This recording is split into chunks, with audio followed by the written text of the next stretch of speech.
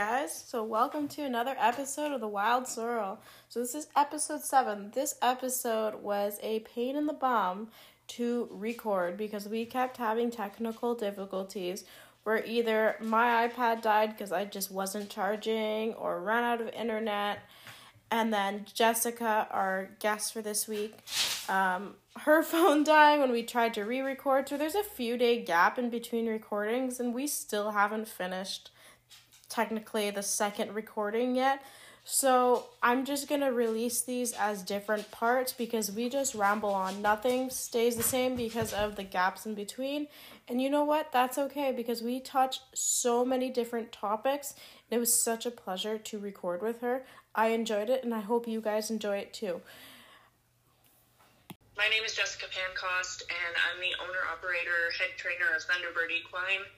I've been operating professionally for about, it's 2020. Oh gosh, 2022.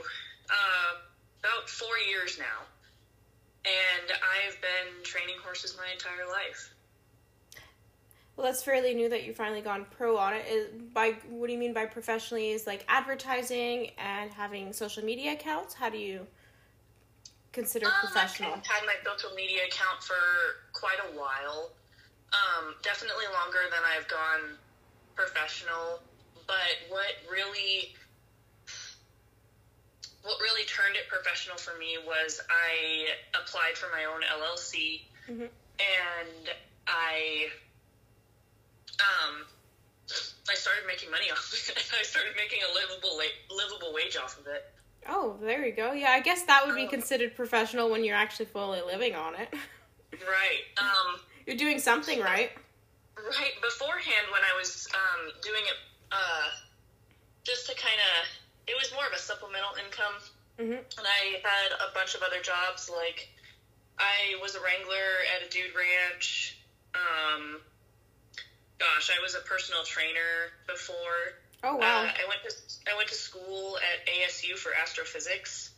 Jesus. Okay, horsewoman, wrangler, astrophysic, personal trainer.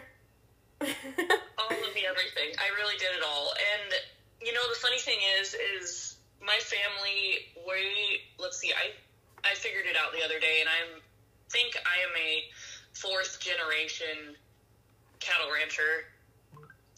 And let's see, my family settled in Colorado in 1860, and we've been doing farm and ranch stuff since about that time. There's a reservoir in Boulder, Colorado, named the Valmont Reservoir, but when it first got established, it was the Pancost Reservoir because we dug it. Oh, wow. Right. Why did the name change? You know, I honestly don't know. I never figured out the history behind it. I guess I never had wanted to, just because I had already known that little tidbit already, that I was kind of like, yep, that's good enough for me. Yeah, no, I can see the satisfaction, but that's really cool. Yeah, I thought it was pretty neat, too. I would assume that the reason that they changed it is because we sold that property and moved to a different part of Boulder. So it was no longer, owned by the Pancosts. It was just built by them. So that was probably the best guess that I could take. Yeah, that probably. Not everything can keep the same name unless it's historical. Yeah. And, I guess technically it's historical because we're one of the pioneer families of Colorado. But I don't really know how all that works in Boulder County and all that jazz. I know the stories that I've been told and that I've looked up myself. I mean, I spent an entire day. Boulder's probably about, 2 hours away from where I live right now. And I spent one day just traipsing around Boulder, and they have a little record area where you can dig up some family history, and I spent the entire day just looking through that stuff. It was pretty fascinating. I mean, most of it was just newspaper clippings of, births and deaths and marriages and things like that. But some of the other stories were pretty cool. Like, I figured out my, I know we're supposed to be talking about horses, but here we go. It's okay. My great-grandpa, so my grandpa's dad, was hit by a train. Oh. When my grandpa was 14, and he killed him. Oh my God. Yeah, and so as far as, so I saw the newspaper article on that, and basically what happened is his car stalled over the tracks, and he lost his brakes and stuff, and it just ended up landing, it came down a hill and ended up landing on these train tracks, and the train just absolutely smoked him. Jesus. But, oh my gosh, I know. It's insane. Can you imagine, I mean, I'm sure there are people that still die like that, but even still, back then, I mean, those piddly little cars that they were driving before, like, oh my goodness, that there was absolutely no protection. I mean, I'm sure that the car did more damage than it did good. Oh, 100%. No, they were not. But anyway. They were not built that great, that's for sure. No. But anyway, back to the whole original spiel. I started training horses professionally when I started making a livable, when I knew I could start making a livable wage off of it, and that was about 4 years ago. Nice. Well, like I said, you're doing something right if you're making money off of it. Right, that's very true, and I'm very blessed to have a lot of the clients that I do. I mean, because it seems as though everybody's really, I'm not trying to bash performance horse trainers, they just do it a lot differently than I do. It seems that a lot of performance horse trainers, you know, the horses don't last. Sorry? The horses don't last. Exactly. They're You're not. Right. Either they don't. Physically they don't last, or mentally something happens. Mentally they don't. And I really enjoy making horses and spending as much time as I can with them. Like, when I say that a horse is going to get 90 days under saddle, they're going to get 90 days under saddle. Mm-hmm. And it just seems like I don't see, I like to take my time. I really do. I like to. It's not a rush. It's not a competition. It's not. And that's the thing behind, I hate futurities. No, I don't. A little bit, maybe.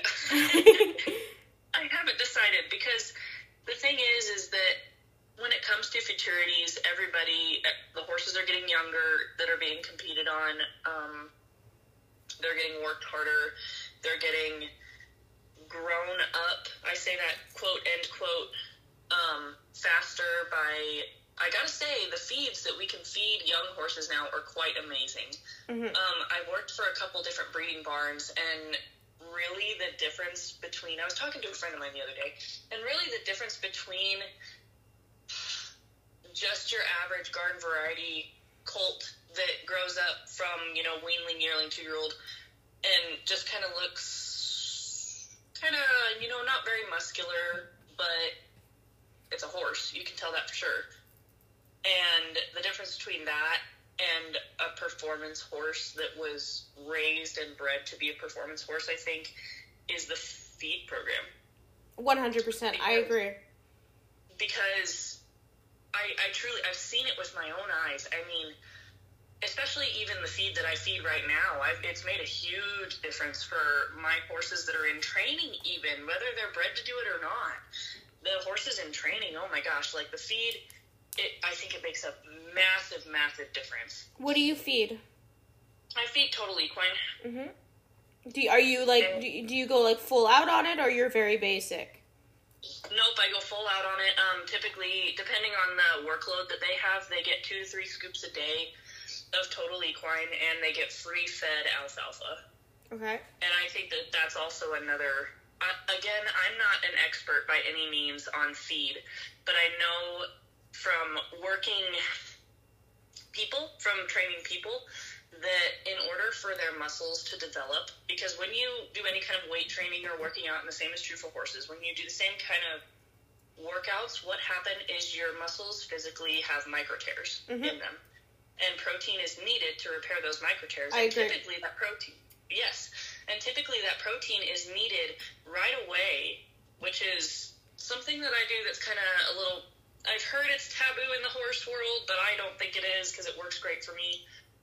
I feed horses, I give them grain right after I work them. Okay, after they cool down, of course. So there's gonna be arguments about this 100%, and I'm just gonna say my opinion on this. I agree with you 100% on this. I graduated with equine nutrition from university, and I've done major research. I've got articles out on nutrition, like I can send you some links, and the horse was domesticated. So we can domesticate the horse, but we cannot domesticate their digestive system. So yep, exactly. No matter what, their digestive system was developed to survive out in the wild. And yes. The horses are constantly grazing out in the wild. Yes. 18 hours. Is it 16 or 18 hours of graze time? 18 hours. 18 hours. You're right. And only like 2 hours in the 24-hour period is sleep time. The rest is moving around and playing and being a horse. So, yes, it's amazing. And out of that 2-hour period, they're only actually really sleeping for 20 minutes. Really? God, I wish I could do that. I know, right? Gosh. But see, the thing is, though, is I'm really glad that you say that, because it makes, what I've done with my horses and my trainers, the only kind of backing that I have it is what I've done with people before.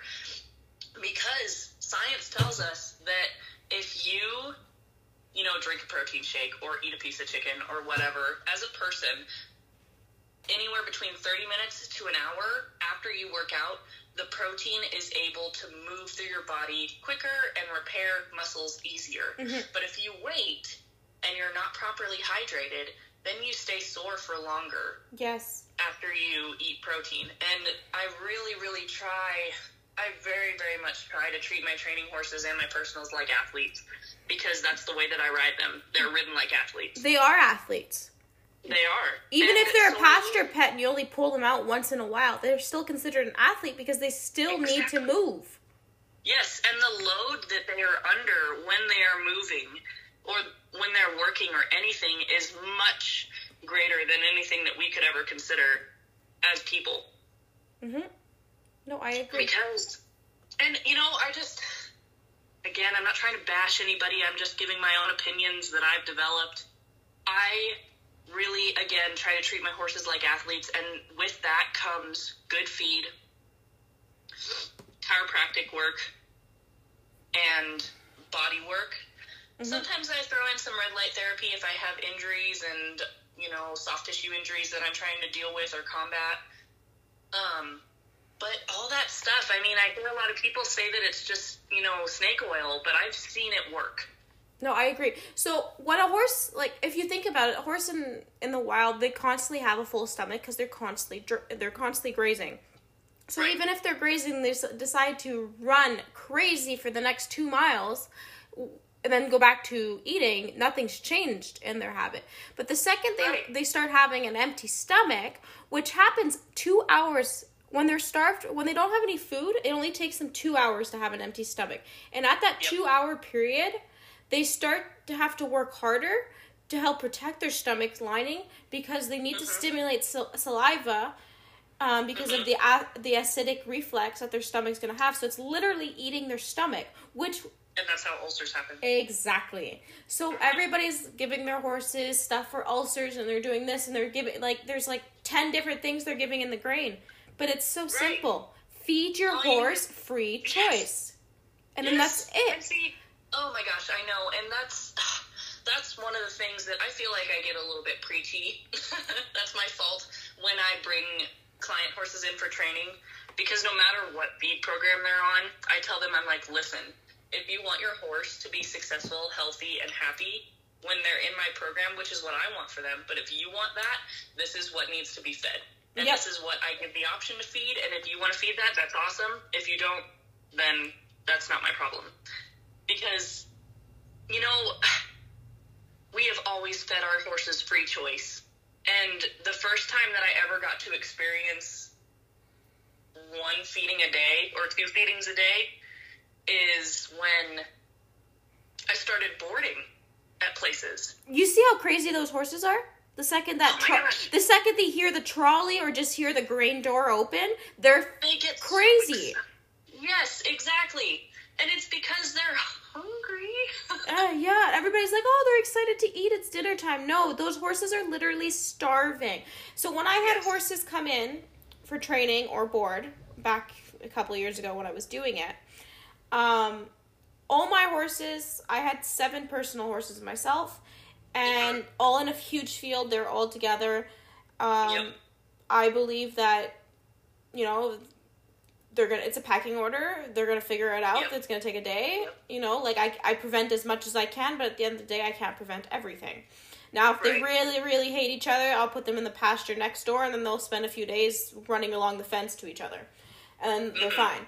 But anyways, so they're all on free choice. Now, when a new horse came in, I had to, that horse, of course, is going to go crazy on the hay bale because they're like, oh my God, so much food. I need to eat as much as I can, as fast as I can before it runs out, because I'm going to starve for the next few hours. That's their logic. So they're eating very quick. So if you paid attention in the stalls, when they get their 2-3 flakes per feeding, twice, maybe sometimes 3 times a day, those 3 flakes are gone within the 20-minute span. Yes. And so number 1 is they're rushing, eating so quickly, and then they're starving for a long period of time because the next feeding is in 6 hours, maybe sometimes 12 hours if it was a night feeding. Yep. Anyways, which blows my mind. So when that horse would come in, there would be some free choice hay, but I'd kind of try to give them they'd eat really, really quick in the first few days, which would go through more hay. But once after a few days, they realize, okay, this woman's not starving me. These horses aren't going crazy for their hay. They're limiting each other. They go and grab a few bites. They go run around and play. They go back. Oh, then that's when you start saving hay. I can eat whenever I want exactly. to. When my body, yes. It's the same thing with a human. If you only eat one meal a day, that meal that you're eating is going to be 4 big plates all stuffed into one. Yes, because your stomach shrinks. Because what happens when you put yourself into starvation mode, which, again, just like you said, is the same thing with horses. When you put yourself into starvation mode, that means that your stomach shrinks because it is allowing, it's allowing itself to work more off of less, basically. Basically what happens is if it's given the opportunity, it starts, using fat as an energy source, which is, I think that's behind the whole ketogenic thing, bullshit diet that everybody's got going on right now. But it's ultimately just better if you keep yourself fed, because your body will regulate itself the way that it needs to if you just keep food in your stomach. Yeah, that's why I'm constantly snacking. Right now, I've got a bag of popcorn next to me, but it's that simple popcorn that's really natural. There's no additives. It's literally plain popcorn. It's just enough carbohydrates that you're feeding both your body and your brain. Exactly. So, and I think I'm at 120 ounces of water since I woke up. So see? Yes, exactly. Oh my gosh, that is one of the biggest things that my athletes that I used to train, and my horses too, that I try and instill upon them the best I can.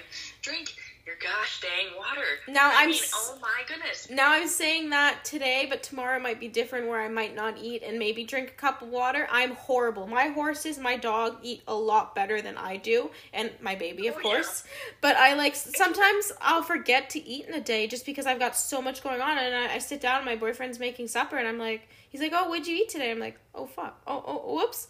Nothing. I didn't actually eat today. Whoops.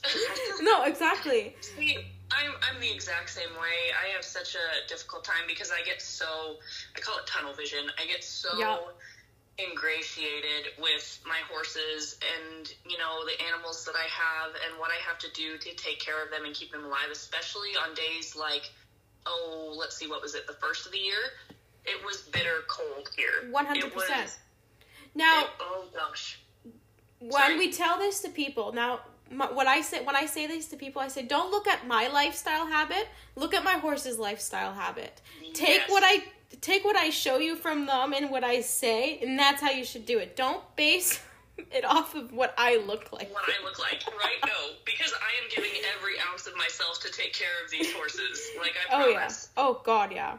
And see, that's my favorite thing though, is like, I love going out to the barn and meal prepping. Like, yes, I love meal prepping, and I love when they come in at night because I'm going to put a pin in this, and we're going to talk about it later. We're going to talk about nighttime turnout. All right, later. Go for it.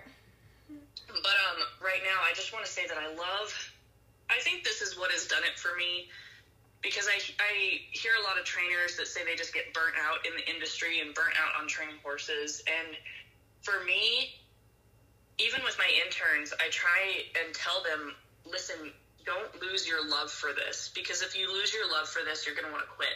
I did. And for me, I know what you're talking about. I did. Right. And for me, one of the things that helps me not lose my love for it is my personal horses. Mm-hmm. And I go to the barn and I look at night when everybody's getting fed and eating and all that good stuff. Everybody's happy and warm and, in their little stalls. I look at them and I'm like, man, that is one of the best looking horses I've ever seen in my life. Yeah. And when I say looking, I don't mean confirmation wise. I was a judge in college. I don't mean confirmation wise. I don't mean. No, you're talking about their spirit. Exactly. I'm talking about they've got a light in their eyes that I don't see with many other performance or lots of other horses. These guys, I know they have a job, and I know that they're happy with their job. But they would perform a lot better if they were happier at home. Yes. And in life in general. That's what people don't understand. They're like, oh, well, I'm training it, it's fed, everything like that. Okay, but do you have a connection with your horse? Have you sat down and understood your horse? Or are you just listening to Clinton Anderson's videos and then spitting out whatever he says and trying to train your horse? Or do you have a genuine mental connection? That's one of my things that I am trying my hardest to get better at every day is developing my mental connection with these horses. Yes. Not just physical, because I want to be able to have a hold of their mind and make sure that they're happy. Because that's what I do with my interns. That's what I do when I try and give lessons, teach people. I've gotten good at it with people. But I want to be able to do that same thing with my horses, because I know that if they're happy, they're going to progress so much better. Now, what is your secret to teach people? I haven't succeeded in that, because I had to stop boarding and training. When my parents sold the farm, I was actually pretty thankful for it because of all the horror things that happened with the boarding. And I didn't have many training horses in at the time because I was too many boarding horses. Oh, yeah. Oh, gosh. And... I think... What is your trick? What's the secret? First of all, I'll start at the beginning, and I'll try and hopefully give you a clear answer by the end of it. But my dad, who was my role model, taught me a lot of what I know about horses. Pretty much my best friend passed away in January 2020. In fact, his death anniversary is coming up. What day is today? In 2 days. Yay. Woo. But, I've never heard anybody say woo on that. No, it's definitely not a woo thing. It's just, But anyway, he passed away, and that was very hard for me. I was dealing with something that I didn't know how to deal with. I had never lost somebody so close to me before, and I think that grief kind of takes a hold of you in a way that I don't want to say anything else does, because there are definitely other mental illnesses or happenings that can really affect a person. But for me, grief was one of the hardest things that I ever had to deal with. And so I ended up going to therapy for it. And I think that because I ended up going to therapy and started delving more into religion and stability and all those wonderful things, I think that really helped me get my mind right. So that helped me be able to become a coach, rather than just somebody that can tell you, that you're riding your horse incorrectly and this is the solution. But not only that, am I able to do that. I'm able to make friends with the people. I'm also very selective about the people that I bring in for lessons. I mean, they kind of go through a very scrutinous screening. Yeah. Well, I don't blame you on that. I make sure. Sorry? I don't blame you on that. I did lessons again this summer because I was pregnant, so I was like, I can't train, so I may as well go give lessons. Yeah. And I ended up quitting because of the people. I was just like, this isn't my people. They're clearly not, they don't like what I have to teach, and no, It's not worth it. Right, exactly. Which is so disappointing because you really want everybody, because, you know, in my mind, from my perspective, what I'm doing works. Yep. I'm not saying that it's the only correct way to do it, but it works. It produces good horses. And when I coach people about how I ride, it produces good riders that can communicate clearly. And when I get in people that, you know, say, like, for one of those, you know, things that I like to take into account before they come into lessons is I don't really take in kids anymore, because they're not done cooking yet. They're not done growing up. They don't have control over their body quite yet. They don't have control over their mind quite yet. And I want to deal with something that, you know, I can really... If you have to push, you can push. Yes. And give your opinion. And I can really ask these very deep questions, and they can sit there, my clients can sit there and think about it and say, oh, I guess I never really thought about it like that. Mm-hmm. Like, I'm trying to think of an example. Like, I have one gal who is one of my favorite persons to give lessons to. I started out giving her lessons, and she became my intern.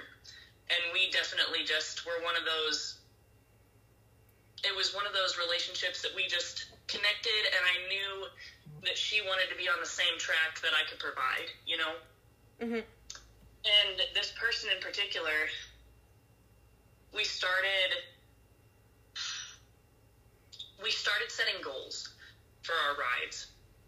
And instead of just, you know, sitting there and we're going to do this and this and this today, we started setting a goal of, I want you to look for this in the horse.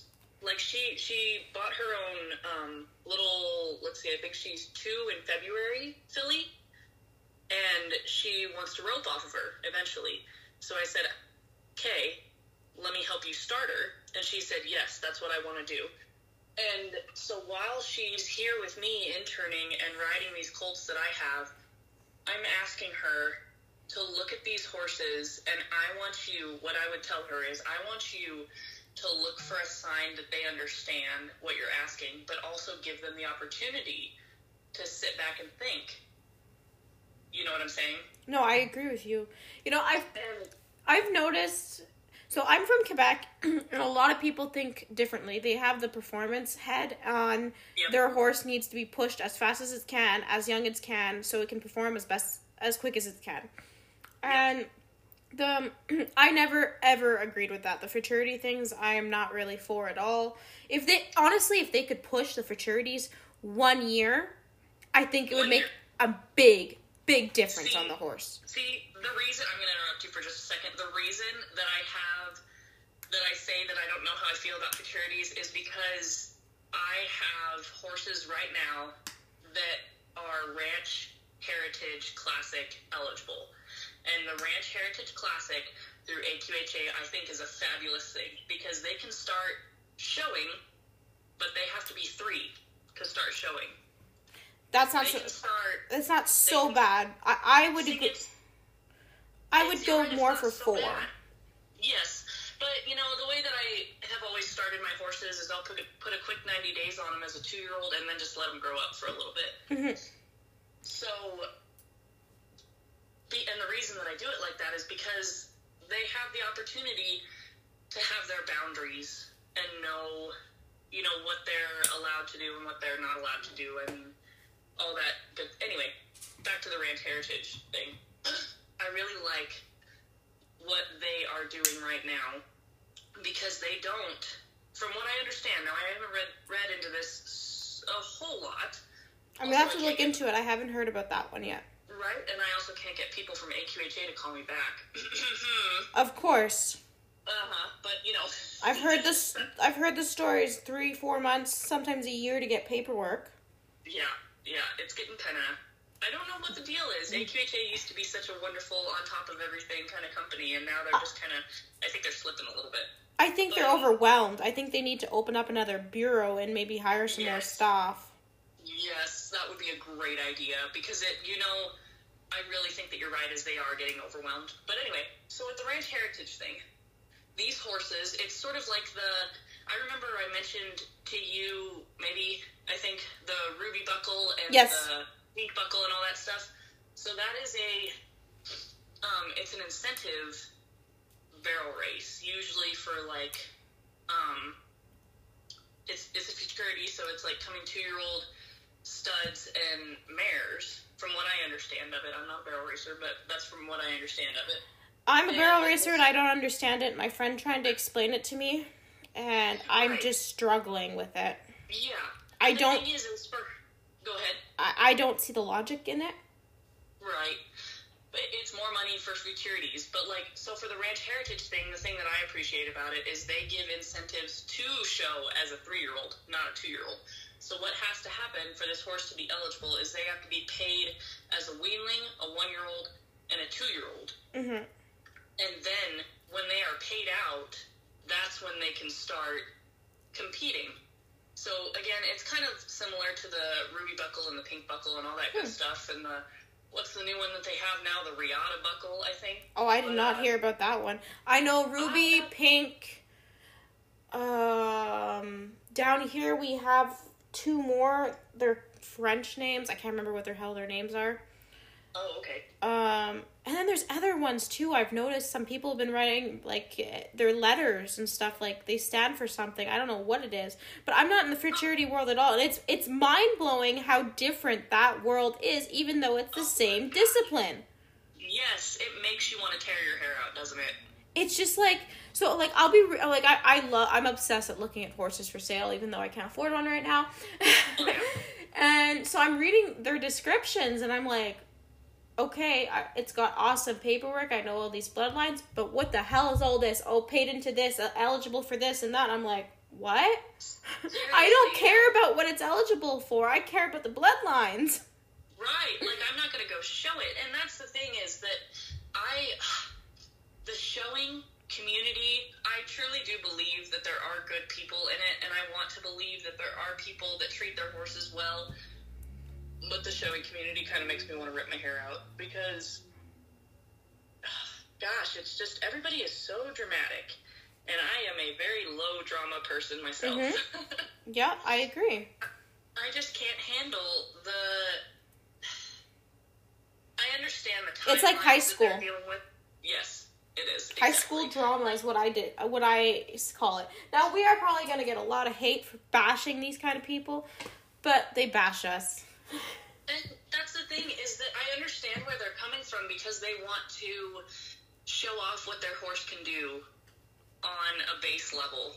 But everything else that comes with that just concerns me a little bit, because, again, like I said, I've been to some of these ranch heritage shows, and, like, the Art of the Cowgirl, too, their little World's Greatest Horsewoman thing that they do, I think that's great. I think it's awesome. I think it's a great opportunity for people that don't really show that much to kind of just go in there and show off these amazing ranch broke horses that can do just as well sometimes as these performance horses. Well, this sounds really interesting. Like, I'm going to look into this for sure, because I have not heard about that. Like I said, again, I'm in Quebec, and down here, it's very showy, preppy kind of. Yep. And so, like, I don't even know how to rope. Like, my boyfriend's teaching me how to rope right now. Like, everything he's... Like, the more and more I talk to people, like, especially on the podcast, and how they train and everything like that, I'm, like, just mind-blown on how they train their horses. Everybody's got such a different way of doing it. Yeah, it's insane. Like, my boyfriend, he's from Alberta, and he was telling me a few things, and I'm like, oh my god, that's crazy. Like, a lot of these people, like, they'll break, like, 10, 15 colts in an arena. They'll saddle them all up and throw them out loose, and then there'll be a few riders on well-broke horses just chasing the horses around. I'm like, oh my God, that's not safe. Like, that's unlogical. Like, I bashed the crap out of it. And then, who was I talking to? I think it was Reed Sykes. Yeah. And I'm pretty sure it was him. Anyways, I'd have to go back and listen to the conversation.